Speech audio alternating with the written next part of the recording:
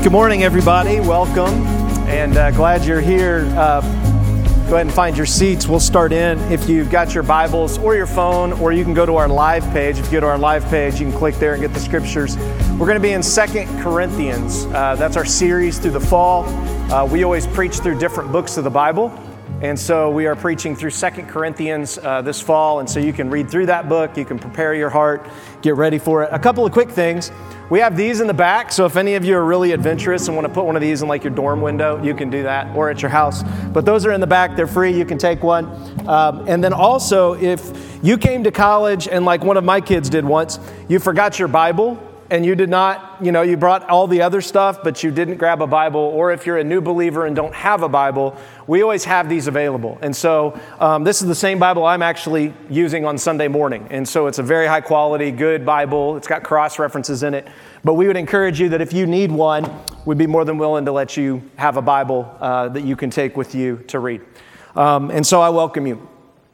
Turn to 2 Corinthians. We're going to do something a little unusual, but not really. We're going to read 2 Corinthians all the way through first, and then I'm going to have to go back through it and break it down. So if you've got your Bibles, turn to 2 Corinthians. I'm going to put my old man glasses on right here. See those?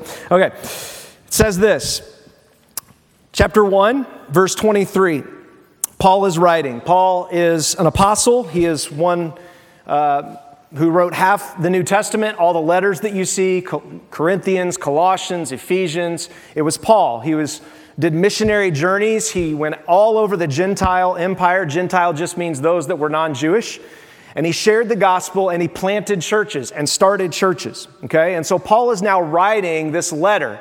It's actually one of his last letters. It's his last letter to the church in Corinth, and he's written many letters. We have one other one of those letters, which is 1 Corinthians 1, but we do not have the rest of the letters. And so let's dive in. He says, I call on God as a witness against me. It was to spare you that I did not come to Corinth. Not that we have control of your faith, but we are workers with you for your joy because you stand by faith. In fact, I made up my mind about this, not to come to you in another painful visit. For if I cause you pain, then who will cheer me other than the one hurt? I wrote this very thing so that when I came, I wouldn't have pain from those who ought to give me joy, because I'm confident about all of you that my joy is yours.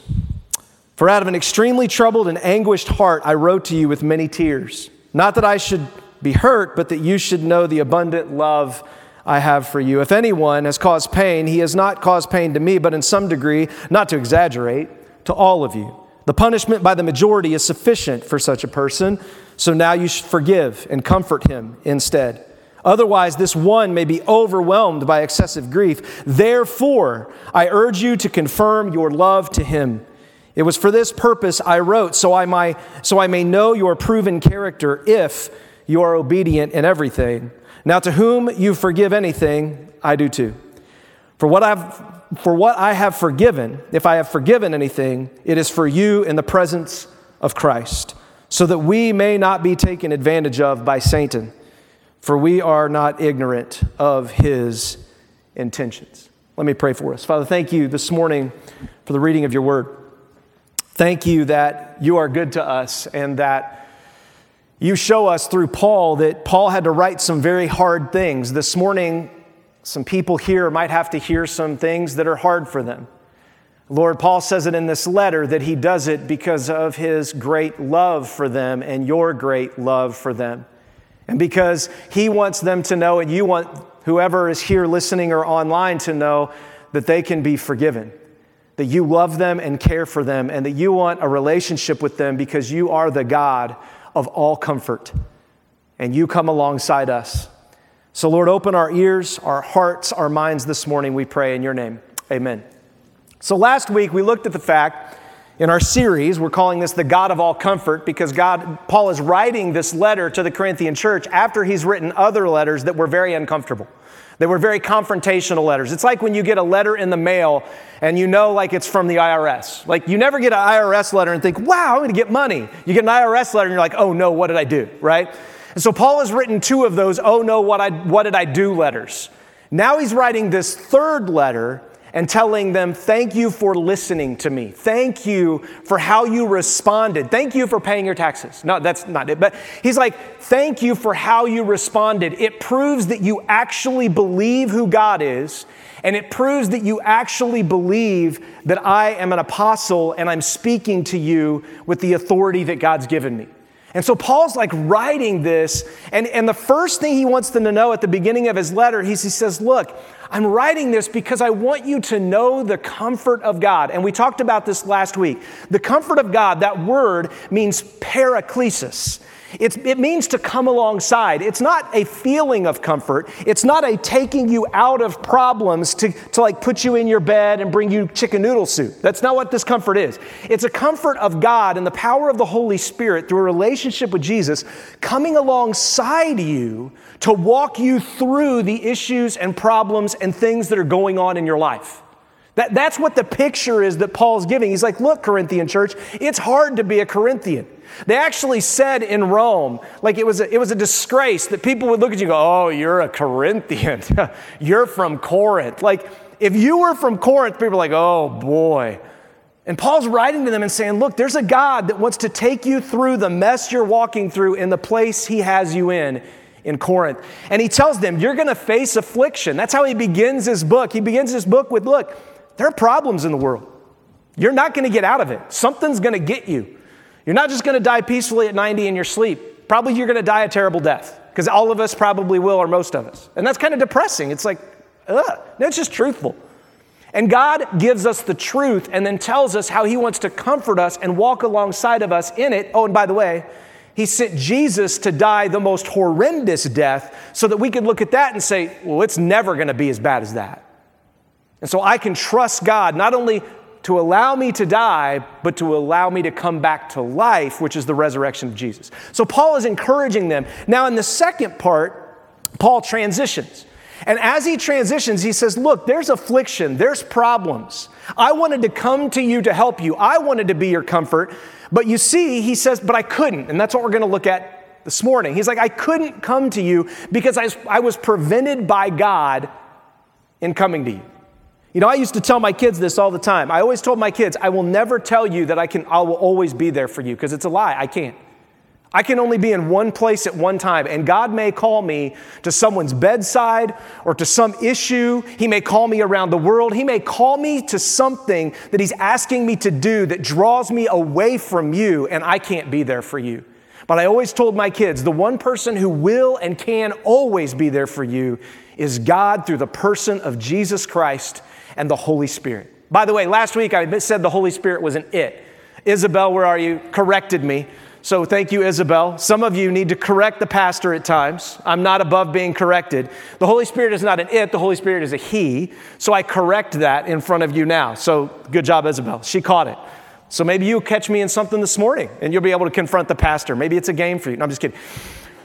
But I'm humble enough to admit when I say something wrong, right? That's how we should be. And we're going to look at that again this morning as well. And so God is having Paul write this book, and now he transitioned as he said, look, I wanted to come to you, but I couldn't. And there are some of you that are really upset with me that I couldn't, and you're going to need to forgive me. And not because I did something wrong, but because God led me a different way and I followed him. And sometimes we just have to grant one another forgiveness and patience and be like, okay. And even though we're offended and it may not be some egregious sin, we just have to say, okay. And that's exactly where we find ourselves as we pick up the book. Remember what the book starts out. Paul says he is an apostle of Christ Jesus by God's will. Remember, the words Lord Jesus Christ are not first name, middle name, last name. It's Yahweh of the Old Testament, Lord, who is Jesus, which means Yahweh saves. Christ means Messiah. When the word Lord Jesus Christ is used, it is a call back to the entire Old Testament to say this Jesus, this one I'm writing to you about, this one that came, is the God of the Old Testament, and the entire Bible, beginning and end, is all about the Lord, Yahweh, who is Yahweh who saves, who is the Messiah, the Savior that everybody's looking for. It's a loaded phrase for a reason. The reason you see it all over the New Testament is not just so you can skip over and be like, oh, Matthew, Clint, Shockney. Yeah, I get it. That's who you are. No.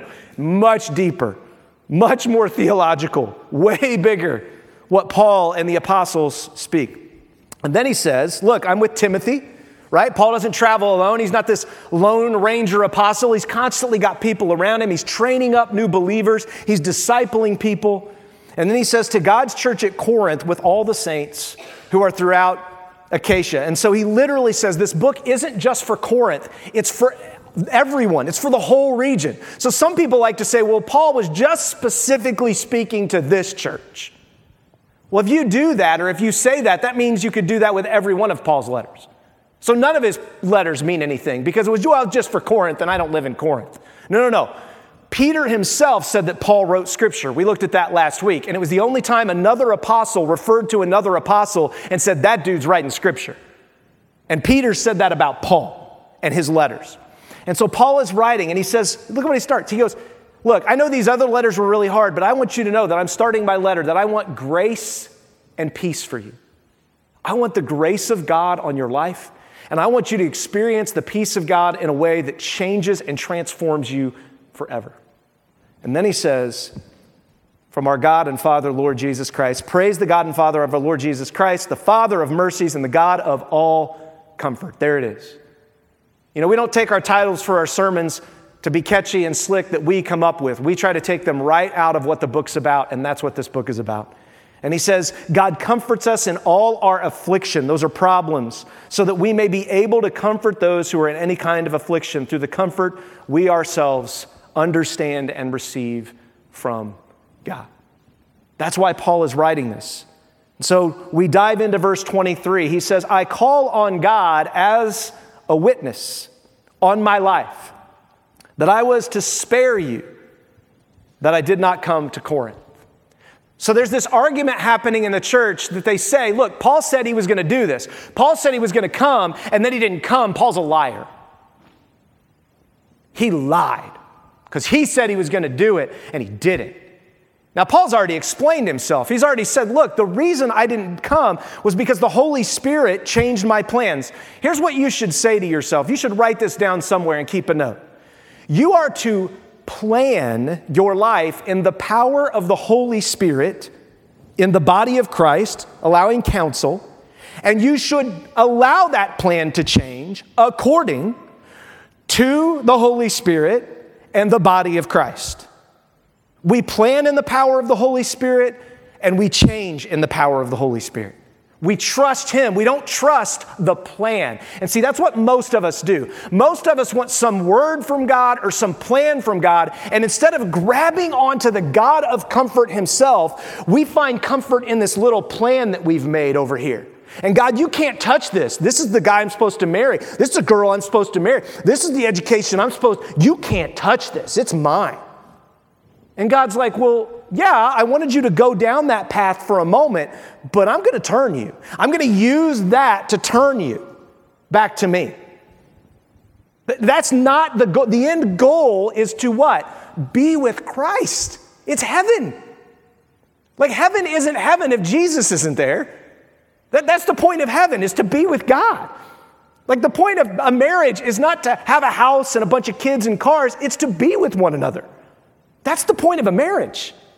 And so Paul is writing and he says, look, I couldn't come to you because the Holy Spirit led me in a different direction. But then Paul dives a little bit deeper into his heart because he says, look, it wasn't just that the Holy Spirit led me in another direction, right? Because anybody could say, well, the Holy Spirit told me to change and so I changed. No, he's like, no, let me like dig a little bit deeper into my heart. I call on God as a witness. How many of you could do that? Like I call on the authority of my walk with God and my obedience to God. Any of you can confront me, look at how I've lived my life for Christ and tell me I'm not following the Holy Spirit. That's a bold statement, man. That just opens you up to be like, oh, really? Okay, let me give you the list. In my marriage, sometimes I'll make the mistake of asking the question, well, when did I do this, that, or the other? And my wife, in her incredible graciousness, is like, do you really want to have this conversation? Like, I could give you a list if you'd like. And every time I'm like, no, you're right, I'm done. Like, it's over. No. Paul's like, no, bring it on. I've walked with the Lord. I'm not perfect, but I've confessed everything to you in my other books. I've told you what I've done, haven't done, how I'm the chief of sinners. I've listed all of my sins. He lists in one of his books all the things he did, murder, malice. I mean, all the stuff that he committed. He's like, I did all of this. And he was bold about it so that he couldn't be accused.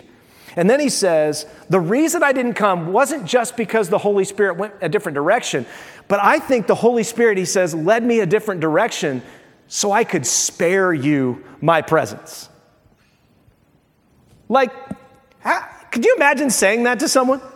Like looking at someone and say, well, I was supposed to come to you, but boy, you better be glad I didn't show up. Right? I was supposed to come, but I am so glad I didn't. Because if I did, I was going to have to handle some things, and I'm so glad that God allowed some patience for me not to show up. It's like most of you guys, and I was this way as a kid, right? You know what time mom and dad get off work and what time they're supposed to be home, and you get home from school, and you know there's certain chores that need to be done. And very few of you in this room, there are a couple of overachievers, but most of you in this room are not overachievers like this.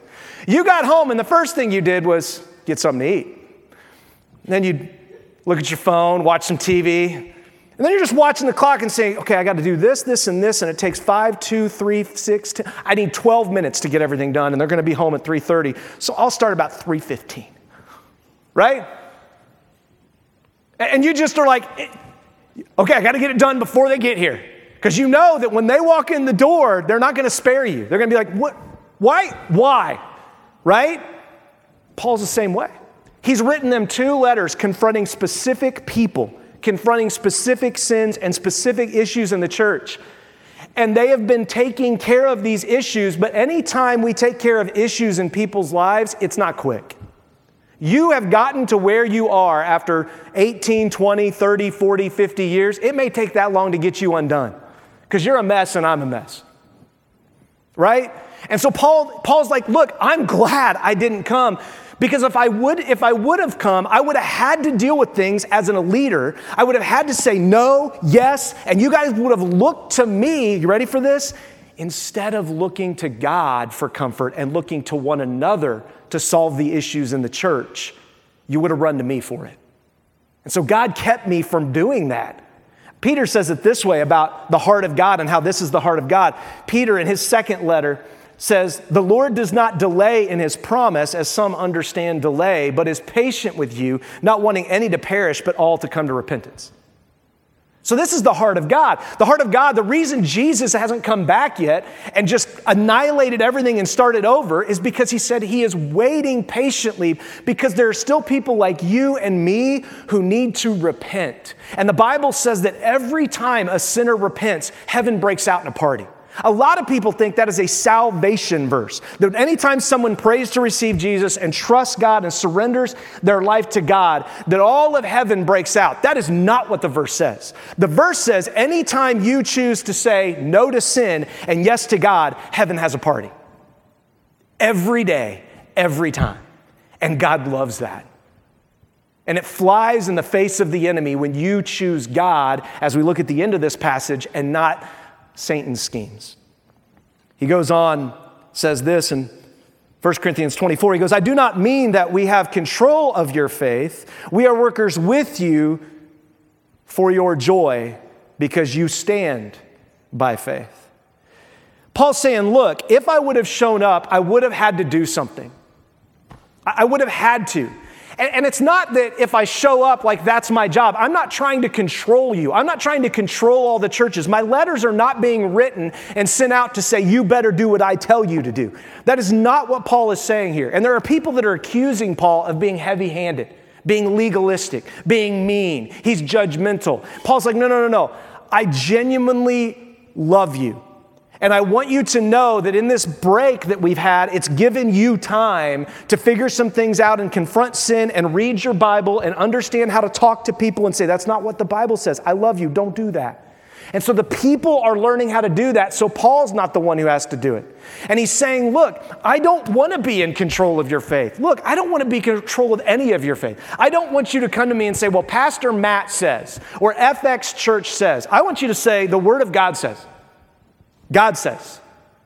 This is what the Lord's word says. Anytime Jesus was confronted with something, and you look in Scripture, he always responded back with Scripture.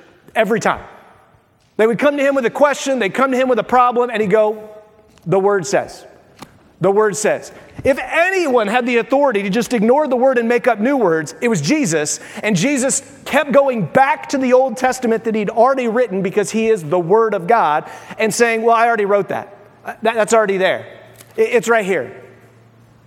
The question is, do we take this seriously enough so that we can learn how to forgive, so that we can learn how to forgive rightly and not just let sin slip? And Paul is saying, look, we're workers for you. And the reason we wrote our letters is not because it's like, you better get in line. It's because I want you guys to experience joy.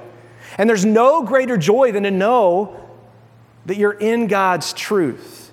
And he goes, look, you stand by faith. See, we don't stand by works. Paul's saying, look, I wrote to you to say, don't do these things.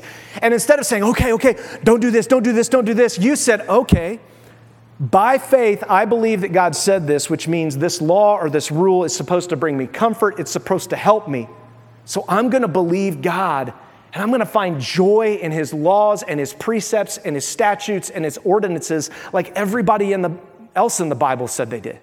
And I want to know what it says. I don't just want to go by what the pastor says, by what Paul said. And he said, man, because I waited to come to you, you had to figure out the answers. You could just run to the pastor. You can just run to me and say, what do we do? No. You dig into the word. You figure it out. You test and see if the letter I wrote you is true. In Peter's first letter, this is what he wrote. He said, I exhort the elders among you, shepherd God's flock among you, not overseeing out of compulsion, but freely, according to God's will, not for the money, but eagerly, not lording over those entrusted to you, but being examples to the flock. This is a huge thing that for me is a verse that I have come back to over and over again, and I have failed so many times in this verse. But there are a lot of things that we have done really well as a church.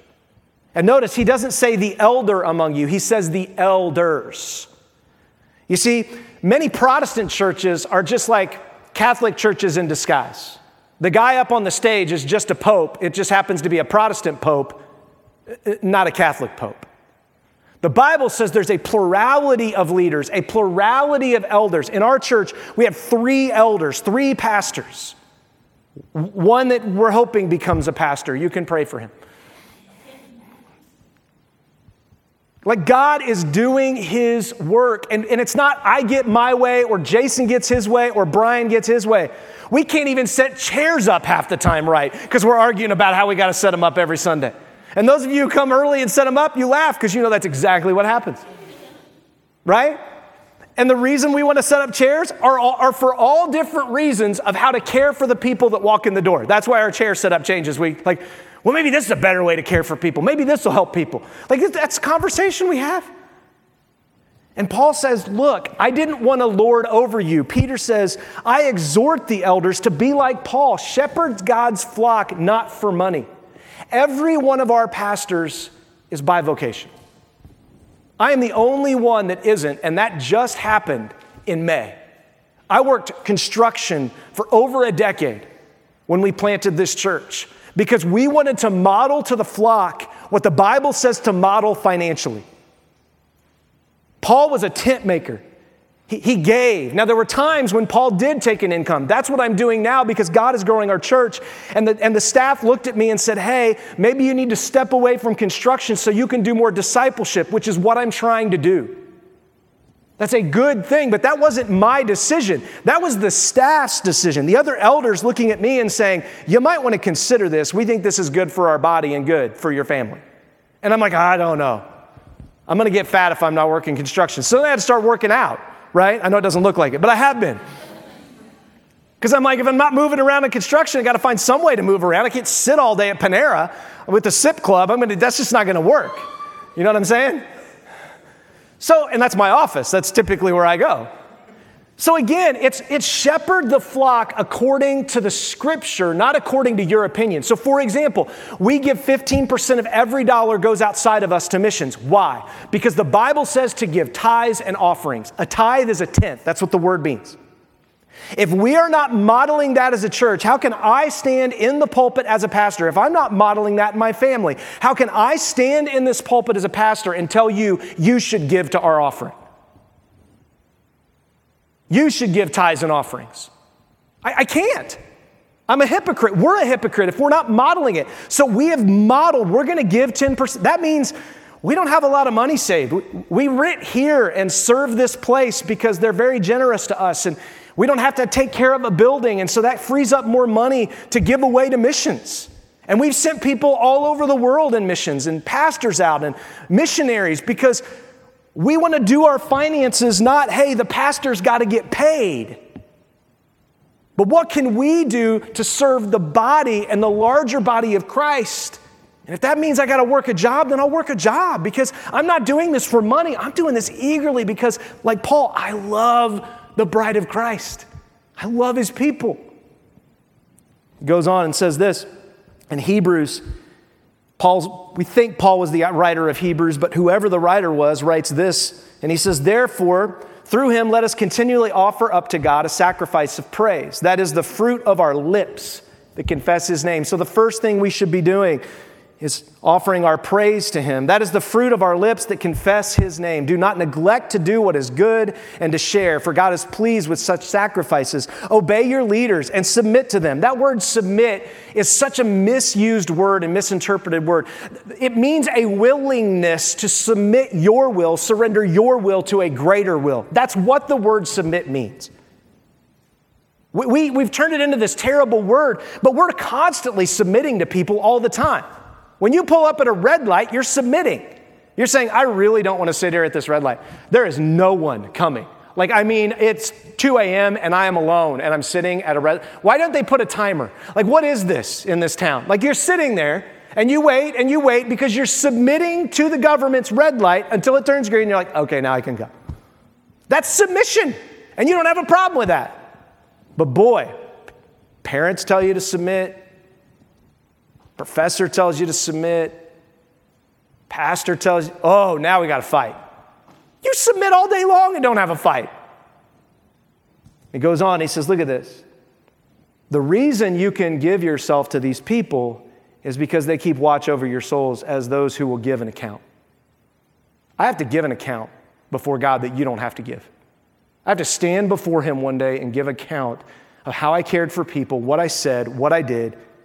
And sometimes that terrifies me.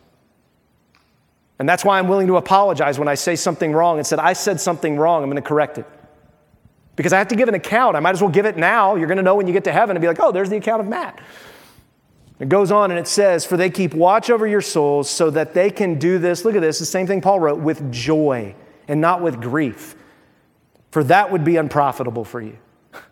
If we're all sad all the time because we won't listen to each other, we won't help each other, that's not profitable. Nobody wants to be a part of that. But if we're willingly giving ourselves, willingly submitting to God's word, willingly trying to figure out how we do this family thing that's really messy, then that brings joy, he says. John says this, one of my favorite verses in the Bible is 3 John 1:3. It says, for I was very glad when some brothers came and testified to your faithfulness to the truth, how you are walking in the truth. Look at what he says. I have no greater joy than this, to hear that my children are walking in the truth. That they understand what forgiveness is and they're responding to one another through that forgiveness. Like Paul is saying, look, I wanted to come to you, I can't, but here's why. And I just want you to understand why this happened. For your good. And John says, look, there is no greater joy than to hear that your children are walking in the truth. Isn't that true? There's no greater joy that you have as a parent than for some professor or someone in the church or a friend to call you and said, man, I saw your son the other day. And he was having a conversation with someone at a restaurant about Jesus. He had his Bible open. It was like, man, I wish my son or daughter had that faith. I mean, you walk away from that, I'm almost choking up now. It's like, man, wow, thank you, Jesus. Or an employer comes to you, right? Knocks on your door and you think, oh, I'm in trouble. And they're like, no. Somebody tattled on you. You're doing way more work than you should. And man, I am grateful. Wow, thank you. And there's nothing that gives you more joy or him more joy. Wow. So the person that says it is like, I'm really happy with what he's doing. And the boss is happy, and you're like, wow, I feel good. Yes, that's what it looks like when we follow Jesus. That's how it's supposed to work. That doesn't mean we don't confront things, but when we're confronted, like Paul wrote them 2 letters to confront, we confess. 2 Corinthians, he goes on, he says, in fact, I made up my mind about this, Paul says. He's like, look, I didn't want to come to you. I wanted to wait because I wanted God to do his work, right? I wanted you to experience the forgiveness of God. I wanted you to grant forgiveness to one another. I wanted you to figure this out together. And he says, I would not come to you on another painful visit. He's like, the last couple times I've come to you, it was so painful. I looked around and it was a disaster. And if you read Paul's first letter, you see some of the things that were happening, right? You had a son that was sleeping with his dad's mom or with his stepmom. Like, yeah, it's crazy stuff when you read. People were coming to take communion, and they were going to the communion table and eating it all so that other people couldn't take communion because they were hungry, and well, here's all the bread, and they just take, like, literally walk up to the communion loaf and just go sit down and be like, well, everybody else is like, well, it'd be great to take communion, Matt. Would you like to share? Like, that was literally happening in the Corinthian church, and nobody was confronting it. Everybody's like, oh, they must be hungry. Yeah, just eat a loaf. We love you. No, that's wrong. Like, don't do that. If you need something, we'd be more than willing to feed you, but don't take all the communion bread. That's you doing your will to fix your problem, not you asking us to help you with a problem. And so Paul writes this letter. He's like, look, I didn't want to have to come and confront a bunch of stuff, so I was hoping that if I prayed for you and Timothy prayed for you and we let the Spirit work, that you guys would change. And Paul's like, you did? And then he goes, if I cause you pain, then who will cheer me other than the one being hurt by me? He's like, here's the problem. As a pastor, as a friend, when you have to say something hard to someone who's a friend, and you have to like maybe cut that friendship off or have some hard conversations, it doesn't matter how many other friends come around to encourage you, you still hurt deeply because of that friendship that's lost. And until that person finally comes to the place where they believe God and understand His grace and forgiveness and mercy and obey God, you are broken for them and it doesn't go away. And that's exactly what Paul's saying. He said, I could come to the church and you guys could put on a big show and have a big party, but the whole time I'm going to be sitting in the back row looking up here at John being like, I think John might not know Jesus and he's perishing. And it's killing me right now. I got to go talk to John. I can't let this go. I love him too much. I don't want to see you do this, man. Like, that's what Paul's anguish is. 2 Corinthians, Paul wrote this. In 2 Corinthians 7, later in the book, he says, for even if I grieved you with my letter, I do not regret it. See, sometimes when people get unhappy or we grieve them, we think we did something wrong. Not necessarily. You might have. But Paul didn't. He said, even though I did not regret it, since I saw that the letter grieved you, yet only for a little while. In other words, you only had grief for a little while. Well, why didn't their grief last? Look, now I rejoice, not because you were grieved. In other words, I'm not running around trying to get people to see you're a sinner, you're terrible, and like getting them to cry and like, I'm going to make you cry. Like, that is not our goal. Okay, and that's what Paul says. That wasn't my goal. I knew it was going to happen. I knew if I said this, I knew if I did this, like with kids, I know if I spank you, you're going to cry. But I got to do it. And I'm hating that I have to do it. But you can't like try to stab your sister in the eye with scissors. Not going to happen. So again, Paul writes and he says, but your grief led to repentance. You were grieved and you thought, man, how can I get back into right relationship with God and with His people? And you said, God, I'm here. Thank you for forgiving me. Thank you for loving me. Thank you for helping me. Change me, please. And then you look at other people and say, yeah, what I did was wrong. I was such an idiot.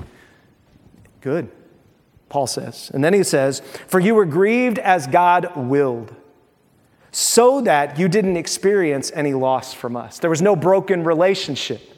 I grieved you. I told you what you did was wrong. And you responded and said, you're right. And you repented. And the relationship is restored, he says. That's the relationship with God that we have. And then he says, for you were grieved as God willed. And then he says, for godly grief, look at this, produces a repentance, not to be regretted and leading to not to be regretted, and leading to salvation. But worldly grief produces death. See, worldly grief, where we're just sad about the fact we got caught, we're sad about the fact that things aren't working out how we want, that doesn't change anything. It just continues to build more death, causes you to be depressed and anxious, causes you to want to kill yourself or kill other people because you're so depressed and anxious of what they did to you. But when you embrace repentance and you know that I can go to God and He will forgive me, I can be grieved and bring my grief to God, and He is the God of all comforts who will come and embrace me. When that happens, you find life and life abundant. And it is beautiful. And then you can lead other people to that life instead of just death all the time. He goes on and says this, I wrote this very thing so that when I came, I wouldn't have pain from those who ought to give me joy. In other words, I wanted to write a letter before I came because I didn't want to just come and have to hurt you. I wanted to write a letter and say, hey, I'm coming home at 3:30. The dishwasher needs to be unloaded.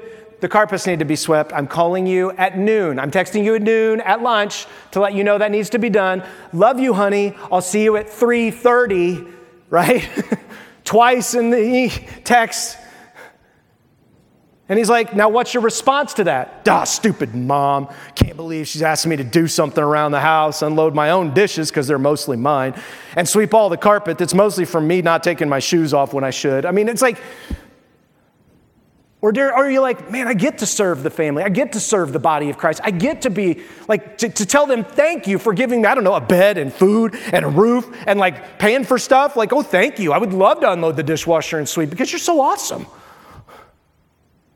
Paul goes on and he says, because I'm confident about all of you that my joy will also be yours. He's like, I'm coming to you in joy of what I've seen. And I want you to know that right now. Because I've written some hard things. I've had to say some hard things. But I want you to know that if I'm able to come, if I can come again, and this letter is telling you, good job. Man, I'm excited. So mom texts back at 3:30, hey, I'm going to be an hour late. Sorry about that, honey. And you're like, oh, man, I would have had another hour to watch TV. Or are you like, wow, I got it all done for you. No problem, Mom. Got the dishes done, carpets swept. I'll see you when you get home. Love you. What joy. What peace in a family, right? Then he goes on and he says, I wrote to you with many tears out of an extremely troubled and anguished heart. Not that you should be hurt, but that you should know the abundant love I have for you. People that truly love you will tell you the truth. They will. And they know it'll cost them by telling you. They won't just be happy for you because you've made a decision. They will ask you pesky questions. Oh, are you sure? And then they'll listen to your answers and they'll pray for you and they'll talk through things, right? That's what loving people do. Paul is anguished. He's trying to write this letter. He's like, I don't want to write this. I don't want to say this. I know if I say this, there are going to be people hurt. If I say this and I say this is God's word, then people in the church are going to have to confront other people in the church. That's going to cause a mess. Maybe we just don't have any rules. Just do whatever you want. Then we don't have to confront anybody. No, Paul's like, I have to obey God. And he's like, I just want you to know that everything I do is out of an abundant love. I'm not trying to be some great apostle. I'm not trying to make a name for myself. I'm not trying to make a name that the church in Corinth is better than the church in Antioch. That's not what we're doing here. I just want you to know how much God loves you through me. I'm trying to bring you comfort. I'm trying to bring you peace. I'm trying to bring you the fruit of the Spirit: love, joy, peace, patience, kindness, goodness, faithfulness, gentleness, and self-control. I want to give that to you. And he said, so often people don't want it, but you guys actually do and did. And I have some real joy about that right now. Look at what Jesus said. Jesus said this when he looked out over Jerusalem before he was getting ready to be crucified. In the book of Matthew, he says, Jerusalem, Jerusalem, she who kills the prophets and stones those who are sent to her. Paul understands how many times he's been beaten, stoned, and almost killed for speaking the truth. And he recognizes that the Corinthian church didn't beat him, stone him, or kill him. They repented. And just like Jesus, he recognizes how incredible that is. Because God's people throughout history don't like being confronted. They want to be right. They want to be God. And Paul's like, you guys didn't have that. And Jesus says, how often I wanted to gather your children together, as a hen gathers her chicks under her wings to protect them, yet you are not willing. One of the saddest verses in all the Bible of Jesus saying, everything God has done for you for thousands of years, written down, that gives you the stories that you can see the faithfulness of God, and all he wants to do is gather you and give you the comfort, and you stay close to him and he'll walk with you, and you're like, nope, and you run off, and then you get eaten. And God's like, I'm here, I want to speak to you, and they're like, nope, crucify him. Want nothing to do with this guy. And Paul is amazed. He goes on to say, if anyone has caused pain, he has caused pain not so much to me, but to some degree, not to exaggerate, to all of us, to all of you. See, when we sin and when we do things, when we don't respond properly, when we walk into church angry and bitter instead of joyful and grateful, it affects everyone else around us. It does. Because you are rejecting the Holy Spirit's moving and working in your life, and you're supposed to help bring the Holy Spirit with believers as we come together. And so if you're not bringing that, you're causing a wall to be between you and the body of Christ, you and God, and it's going to feel weird. It's why most people don't go to church. Because they're not walking with God, or if they do go to church, they want to go to some place that's emotional, lights and flashy, so that they don't have to think about the Word of God. They can just come and have a great experience and walk out the door, and then next Sunday get another great experience and walk out the door. They don't actually want to have to deal with anything. And Paul's like, no. Look, if you have that attitude, you are hurting the family. You are hurting the bride of Christ. And the husband is not happy when you hurt his wife and you hurt his children. Don't do it. We tell every student that comes here, if you're new this morning, listen, we want you to find a local church and commit to that local church in Bloomington for the years that you're here in Bloomington. If it's our church, praise God. If it's not, we'll help you find one that's biblically based, that can help you grow the next 4 years and become the person God wants you to be. But we are committed to getting students plugged in a local church, because whatever campus ministry is on campus, I was on staff with a campus ministry. I came to faith through a campus ministry. But I am telling you, campus ministry will be gone and you will be left with what do I do with the local church the rest of your life? And if you don't understand what a local church is supposed to look like, how it's set up, what's a healthy one versus an unhealthy one, if you don't understand these letters to the church and what Paul says, you are going to get tossed around like crazy. You're going to switch churches like underwear, and you're going to end up switching marriages the same way. Because if you're so willing to switch churches every time you get upset about something, you're already building a pattern that you're going to have when you take that into your marriage and when you take that into your family life. If you can't give your life for the bride of Christ, don't think you're going to be able to give your life to some other bride that's a mess, because the bride of Christ isn't any more pretty than the one you're going to get. And so we want every young woman to learn how to be a woman in the body of Christ. Every young man to learn how to be a man in the body of Christ and what the Bible says about that. And if it's not our church, and it's some other great church in this town, man, great. Because I just want God's kingdom built. I want to praise, and I just want you to be in a healthy place that you can help other people be healthy. Paul goes on to say, look, in 1 Corinthians, his first letter, he says, but now God has placed each one of the parts in the body just as he wanted. And if they were all the same part, where would the body be? See, God uses this description of we're all different parts. Some people are a finger. Some people are a nose. Some people are a toe, right? You don't get to choose how God made you, but you do get to decide how you're going to use how God's made you. And even he says the parts of the body that are supposed to have more honor, we should give less honor, and the ones that are less honorable are more important. For example, your kidneys. You don't think about your kidneys. No way. You look at your biceps, you look at your legs, you look in the mirror. You're not like, kidney. Oh, I need to go get an x-ray to see how my kidney's doing today. No, it is a piece of the body that you never care about until it doesn't work. And then you're like, and you're like, help me, dear, help me. Like you're dying, right? It's like that part of the body you didn't even recognize and wasn't even important to you. But man, when it doesn't work, the whole body's like, we're shutting down, right? If you tear a bicep, you got another one. And this bicep's like, hey, could you help me out? Yeah, I'm good. We got us.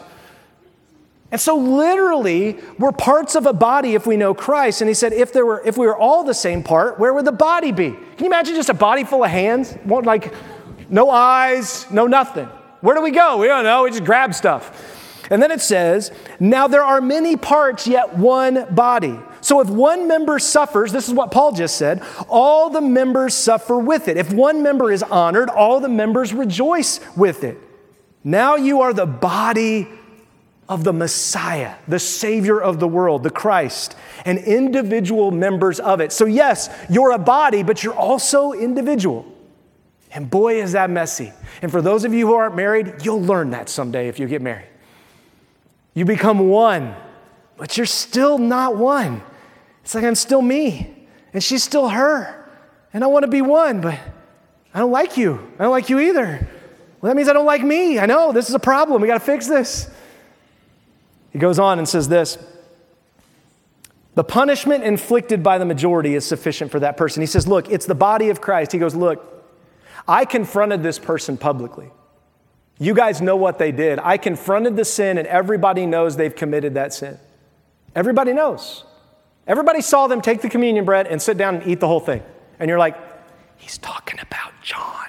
That's who he's talking about. Last week, that's what he did, right? Everybody knows. He's like, the sufficient confrontation of now people are going to the communion table and everybody's got an eye on John. And John knows everybody's got an eye on him. And John goes up and he's like, I just take one bite. And he goes and sits down. Everybody's like, yes, John! Good job, man! Praise the Lord. Like, that's so awesome. You didn't take the whole loaf. Like, that's how our response should be. Not, well, I'm glad he didn't. I was going to get you, John. He's like, no. The punishment inflicted by the people saying, look, we're going to obey God, not your whims, not what you want.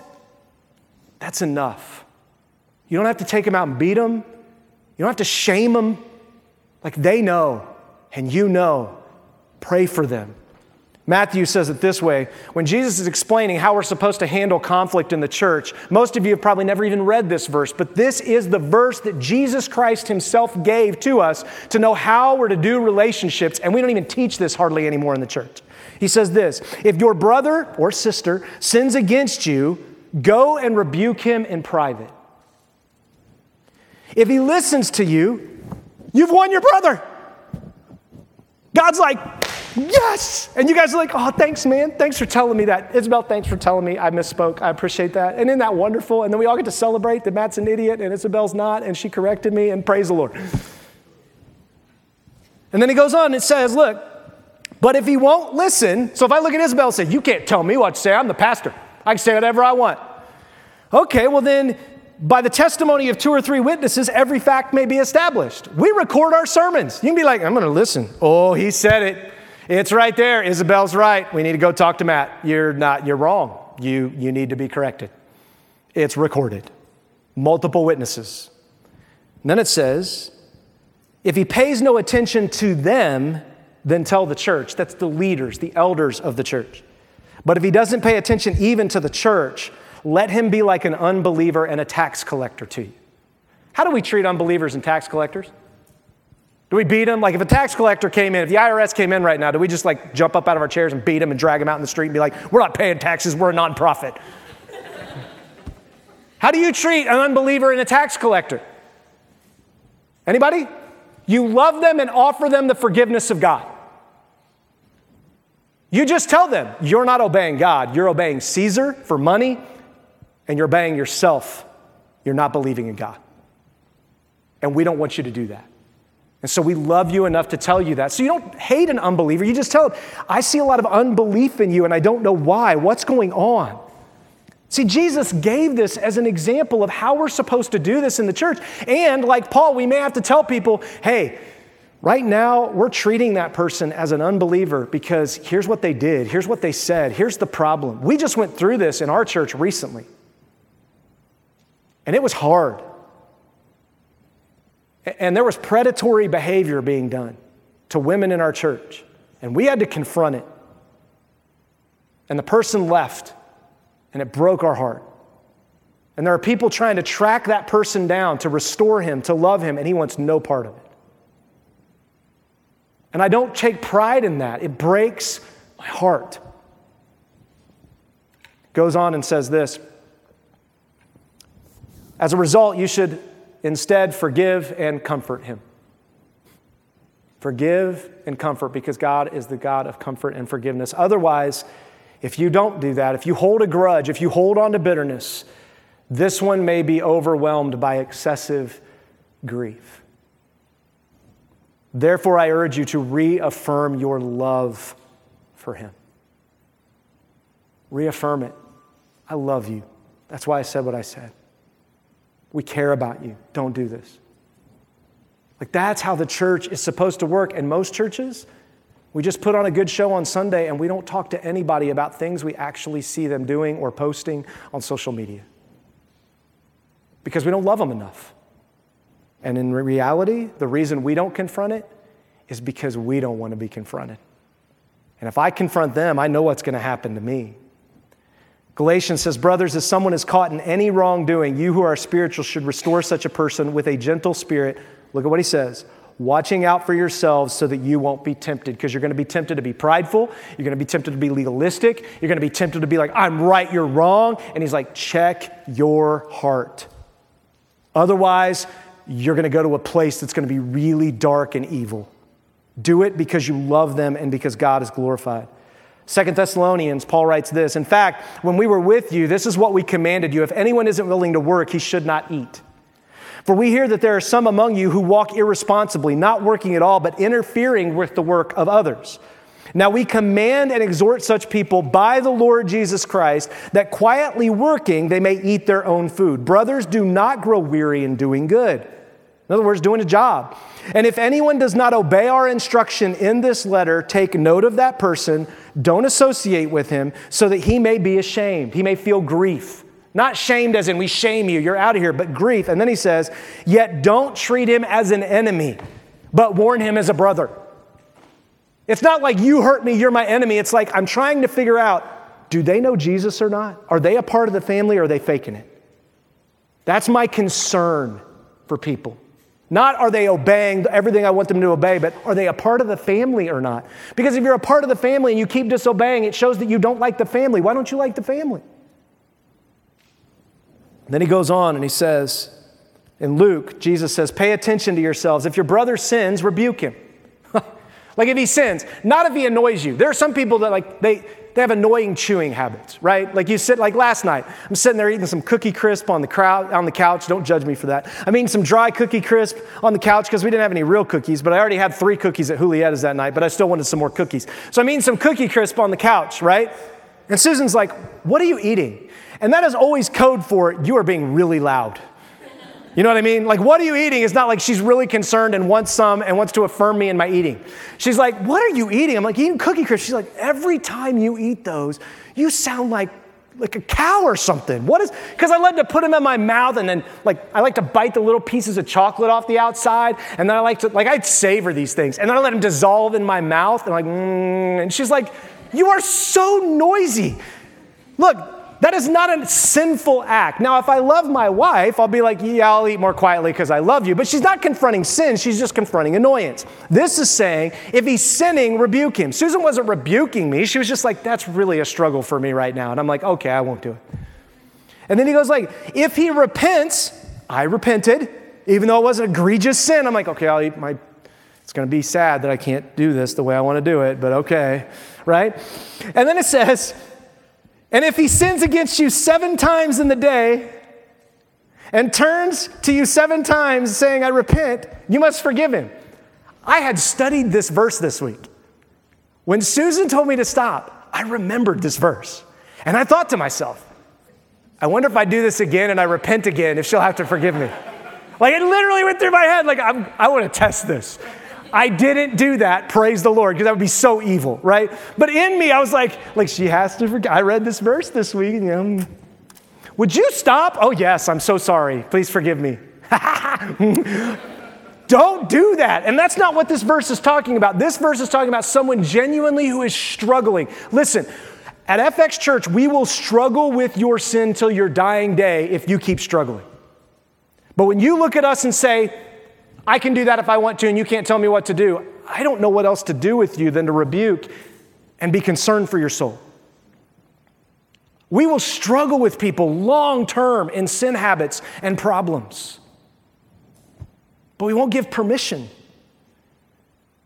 1 John 4:19 says, we love because he first loved us. If anyone says, I love God, yet hates his brother, he's a liar. For the person who does not love his brother he has seen cannot love God who he's not seen. And we have this command from him, the one who loves God must love his brother. The question is, are they a brother or not? Matthew 18 allows us to find that out. You confront again. That's a long process. It's not instant. And then Matthew 6:9 says, therefore you should pray like this. Our Father in heaven, your name be honored as holy. Your kingdom come. Your will be done on earth as it is in heaven. Give us today our daily bread. I love this passage. It literally says, look, are you really about God's kingdom? Do you really want God's provision? If you do, then watch what the next verse says. And forgive us our debts as we also have forgiven our debtors. And do not bring us into temptation. See, it's that temptation of Satan that we're going to be like, well, I forgave you and you need to forgive me. No. Humbleness. But deliver us from the evil one who's trying to cause bitterness and conflict all the time. If you want God's will, if you want his provision, God says, then be a person who understands my forgiveness and grants that and offers that to others the right way biblically. And then he says, for yours is the kingdom and the power and the glory forever and amen. In other words, it's not about me being right. It's not about me getting my way. It's about your kingdom. And then he says, for if you forgive people their wrongdoing, your heavenly Father will forgive you as well. But if you don't forgive people, your Father will not forgive your wrongdoing. That is a hard verse. And it's there to check our heart. It's not a works-based verse. It's not like, well, I forgive so I can get forgiveness. No. If that's what you're doing, then you don't understand who God is. It's, I understand who God is and the amount of forgiveness he has provided for me. I can't hold bitterness against someone else. It doesn't mean I don't confront sin. It doesn't mean what I tell them is, I tell them, hey, you're doing wrong. I just can't hold on to that. And especially if they repent, I can't be like, well, I'm not forgiving them. You have to. Because God's forgiven you. And half the time you ask forgiveness from God, you didn't mean it. You didn't change. God, please forgive me. And then you're doing it again. So be very careful, God says. 2 Corinthians 2:9 says, I wrote for this purpose, to test your character, to see if you're obedient and everything. Paul says, look, the reason I wrote this letter is to see if you'll obey. 2 Timothy says this, all scripture is inspired by God and is profitable for teaching, for rebuking, for correcting, for training in righteousness, so that the person, the man of God, may be complete, equipped for every good work. Paul's like, look, I want you to be obedient in as much as you can before God because it's so awesome. And then he goes on. Look at what Jesus says in Matthew. Jesus says, then Jesus came near and said to them, all authority has been given to me in heaven and on earth. Go therefore and make disciples. It doesn't say convert. It says disciplined people. The word disciple means a disciplined person. Go make disciplined people who discipline their life for the glory of God of all nations, baptizing them in the name of the Father and the Son and of the Holy Spirit, the Trinity. And look at what Jesus says that we normally skip this verse. Teaching them to observe everything I have commanded you. Who wrote the whole Bible? Jesus. He's called the Word in John 1. Teaching them how to handle this whole book and how to obey this whole book properly, not legalistically, not in their own effort, but out of gratitude and thanks that you love this incredible guide for your life. Teaching them to observe everything. And then he says, and remember, I am with you always to the end of the age. So you better teach this right because I'm watching. I'm with you always.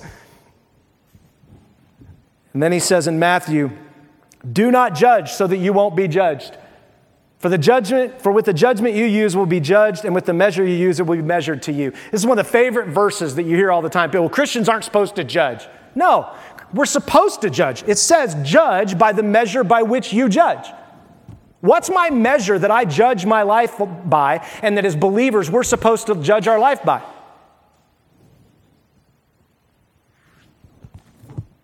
Jesus, the Word. So if I am judging based on who Jesus is and what He has said in His Word, I am making a righteous judgment for the benefit of the other person. And I have measured myself to this and said, man, I'm concerned for you because I do that same sin. And if I didn't have Jesus, I'm going to perish forever. And so, man, I just want to tell you that. That's not being judgmental. That's being loving. Because of what God's Word says and who Jesus is. I am measuring, not by my own measure of like, well, you eating Cookie Crisp annoy me, and anyone who eats Cookie Crisp, they're out of my life forever. No, that's your own measurement. God has nothing to say about Cookie Crisp in here. He goes on, he says, so you'll recognize them by their fruit. Not everyone who says to me, Lord, Lord, will enter the kingdom of heaven, but only the one who does the will of my Father in heaven. On that day, Jesus says, many will say to me, Yahweh, Yahweh, Lord, Lord, didn't we prophesy in your name? We drove out demons in your name and did many miracles in your name. Then I will announce to them, I never knew you. Depart from me, you lawbreakers. This is Jesus speaking. He's literally saying, look, you need to check your heart. If your heart isn't the fruit of God, love, joy, peace, patience, if you don't see God doing that, what's going on in your life? Because there's going to be a lot of people who think they're saved. There's a lot of people who say, I'm a Christian. I know Jesus. Listen, I walked the aisle growing up in 3 churches and I was baptized 3 times and I never came to know Jesus. I never surrendered my life. I always held on to my will and my life with an iron grip. Jesus couldn't have it. I was glad to add him for protection and a ticket to heaven, but I wanted nothing to do with him being Lord of my life. And when I came to my lowest point, because I didn't understand his forgiveness, I didn't understand his love, when I came to my lowest point my freshman year and wanted to take my life, God sent a messenger to tell me about the forgiveness and the grace and the love and the beauty of a God that, that's what I've been looking for my whole life. I've been trying to do all these works and be good before God and walk another aisle and go to another church and read and do all this stuff. God's like, no, I just want you. And if I have you, the works will come because I have you. And if you have me and you're with me, you won't do stupid things because you'll be right by me and be like, yeah, he's right there. I'm not doing that.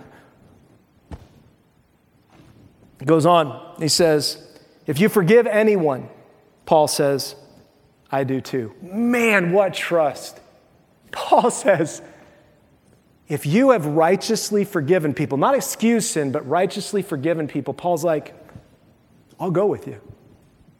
I'll forgive them too. I'm not going to hold something against them.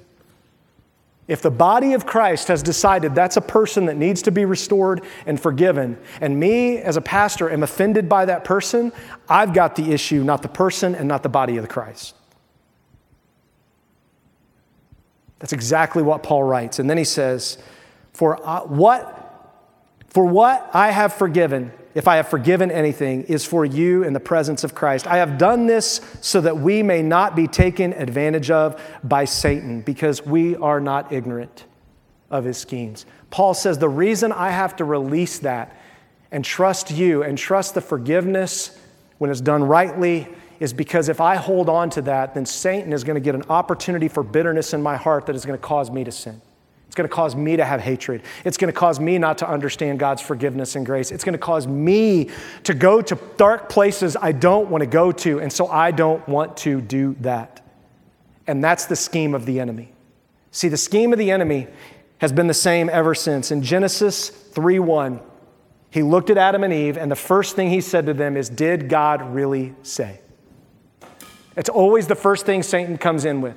Is that really what God's word said? Does the Bible really say that? That's not what the Bible's. You got to see the whole picture. Satan's always about, did God really say? And if you don't know what God says, because Eve, she was told by Adam what God said. She had to trust Adam and what God told Adam to tell her. She's like, well, I mean, God didn't appear to me in a dream like an angel and tell me, so maybe it's not God's word. Then he says, you won't die. Even though God said they would die, there would be a physical death. He's, oh, no, God loves you. God doesn't want anybody judged. God cares about you. No, everything's going to be fine. Another lie of the enemy. And thirdly, he says, if you just do this, you're going to learn so much. Your eyes are going to be open. You're going to see things nobody sees. You're going to be in places and power positions that nobody has if you just do this. Was that what God said to do? It's the same lies we believe today. It hasn't changed in thousands of years. I mean, even if you don't believe the Bible is actually the Word of God and God said this, oh my goodness, that's pretty amazing that the Bible wrote that thousands of years ago with a bunch of guys that were like herding sheep and stuff. And they get exactly our heart right today. Leviticus says this, for the life of a creature is in the blood, and I have appointed it to you to make atonement on the altar for your lives, since it's in the lifeblood that makes atonement. You chose, Adam and Eve, to go after knowledge. You chose to go after your own authority, and now something has to die. Blood has to be shed because of what you did. You have to see that what you did is serious. It costs people their lives. And God says, I'm going to provide a substitute. And that substitute's going to be a lamb or a bull or a turtle dove. I'm going to provide a substitute, but you can't kill enough lambs, turtle doves, and bulls to deal with your sin. And so you need to cry out for God for a Messiah that will come to forgive you finally once for all. And that's what the whole Old Testament is about. In the New Testament, Hebrews says, according to the law, almost everything is purified with blood, and without the shedding of blood, there is no forgiveness. This is why Jesus had to die on the cross. He had to shed his blood so you don't have to. His blood is sufficient. His life given is sufficient. And that's what the Bible is about. It's graphic because it's supposed to be graphic, so that we see the picture of death. Because when something's bleeding, everybody knows there's a problem. And stop the bleeding is the first rule of first aid. And we did not stop Christ's bleeding. He bled for us. And he says, I offer myself. And he asks us to do the same. Romans says this, the wages of sin is death, but the gift of God is eternal life in Christ Jesus our Lord. Let me ask you something. Do you understand that when Paul's writing this letter to the Corinthian church, he's saying, look, the wages of what is done is death, but I'm offering you life. And Paul is so happy that they chose life. He has such joy that they chose to follow Christ. This morning, if you have never surrendered to Jesus, can I just tell you, do it. Trust him by faith. For the first time in your life, like I did in the lobby of my dorm, at Train Hall, at Ball State University, in Doherty Complex, for the first time in your life, say, oh my goodness, God is real, the Word of God is real, which is what happened to me, and I'm done. And just ask him. Say, God, I don't even know how to do this. I don't know what this means, but I'm just done. And I'm telling you, it'll be an interesting journey because it has been for me, but he will not leave you or forsake you. And he will give you things in your heart that you never thought possible over time. And he will do things that you'll look back on and be like, that was not me. So if you don't know Jesus, surrender. And if you do know Christ, take seriously Paul's words. That if you heard something that you're convicted about this morning, something that stings, that I need to repent of, don't hold on to that. Go to the God of forgiveness. He says, I'll forgive you. Just go to him and say, God, I'm so sorry. He's like, I know. I love you. You're forgiven. That's what God wants. As we finish, I want to give you some quick, very practical things. Number one, forgiveness is not. Here are some things. Forgiveness is not approving or diminishing sin. It's not denying or excusing sin. It's not enabling or tolerating sin. It's not forgetting the cost of sin or ceasing to feel the pain of sin. It's not neglecting the longing for justice of sin. It's not restoring trust and making it easy for continued sin. A one-time climactic emotional event to deal with sin. That's not what it is. It's not waiting for an apology or an acknowledgement of sin. It's not a feeling or of freeness from sin. It's not a reconciling of the relationship. These are the things that if you actually look biblically, the Bible says this is not forgiveness. Forgiveness is a free gift that's offered, and it doesn't mean these aren't dealt with. Here's what forgiveness is according to Scripture. It's a release or a dismissal of a wrong based on a just payment. Jesus absorbed himself in the destructive and painful consequences of our sin against him. Forgiveness is Jesus canceling the debt we owe. We are no longer held liable for our sins or in any way made to pay for them from this point forward. Forgiveness is forgiving others as God through Jesus has forgiven us, meaning that we do not seek revenge, nor do we ignore sin. And forgiveness is God forgiving us through Jesus, reconciling, bring us back under his hen wings to himself by restoring the relationship that our sin has shattered. God offers you forgiveness, and he asks you to go out and be his messengers that offer the truth of the reality of eternity spent from him and the truth of the reality of forgiveness of your sins, past, present, and future, if we know what he's done for us. Man, we should be excited about that. We should have the joy that Paul writes about here to this church. Let's pray. Father, thank you this morning for your word. I thank you for the scriptures we looked at in 2 Corinthians. I thank you for the scriptures we looked at in Peter and in Matthew and 2 Peter and Hebrews, in John and 3 John. Lord, your word everywhere continues to just be so clear to us who you are and who we are. Lord, this morning, if there's anyone here that has not prayed that prayer to surrender to you, I pray today would be the day they finally put a stake in the ground like I did in October of 1993 and just say, I'm done. I surrender. Jesus, come in. Forgive me. Give me joy. Make me who you want me to be, and I'm ready. Lord, I pray they would pray that prayer this morning, and they would tell somebody that they did it so that they can be helped in what that means.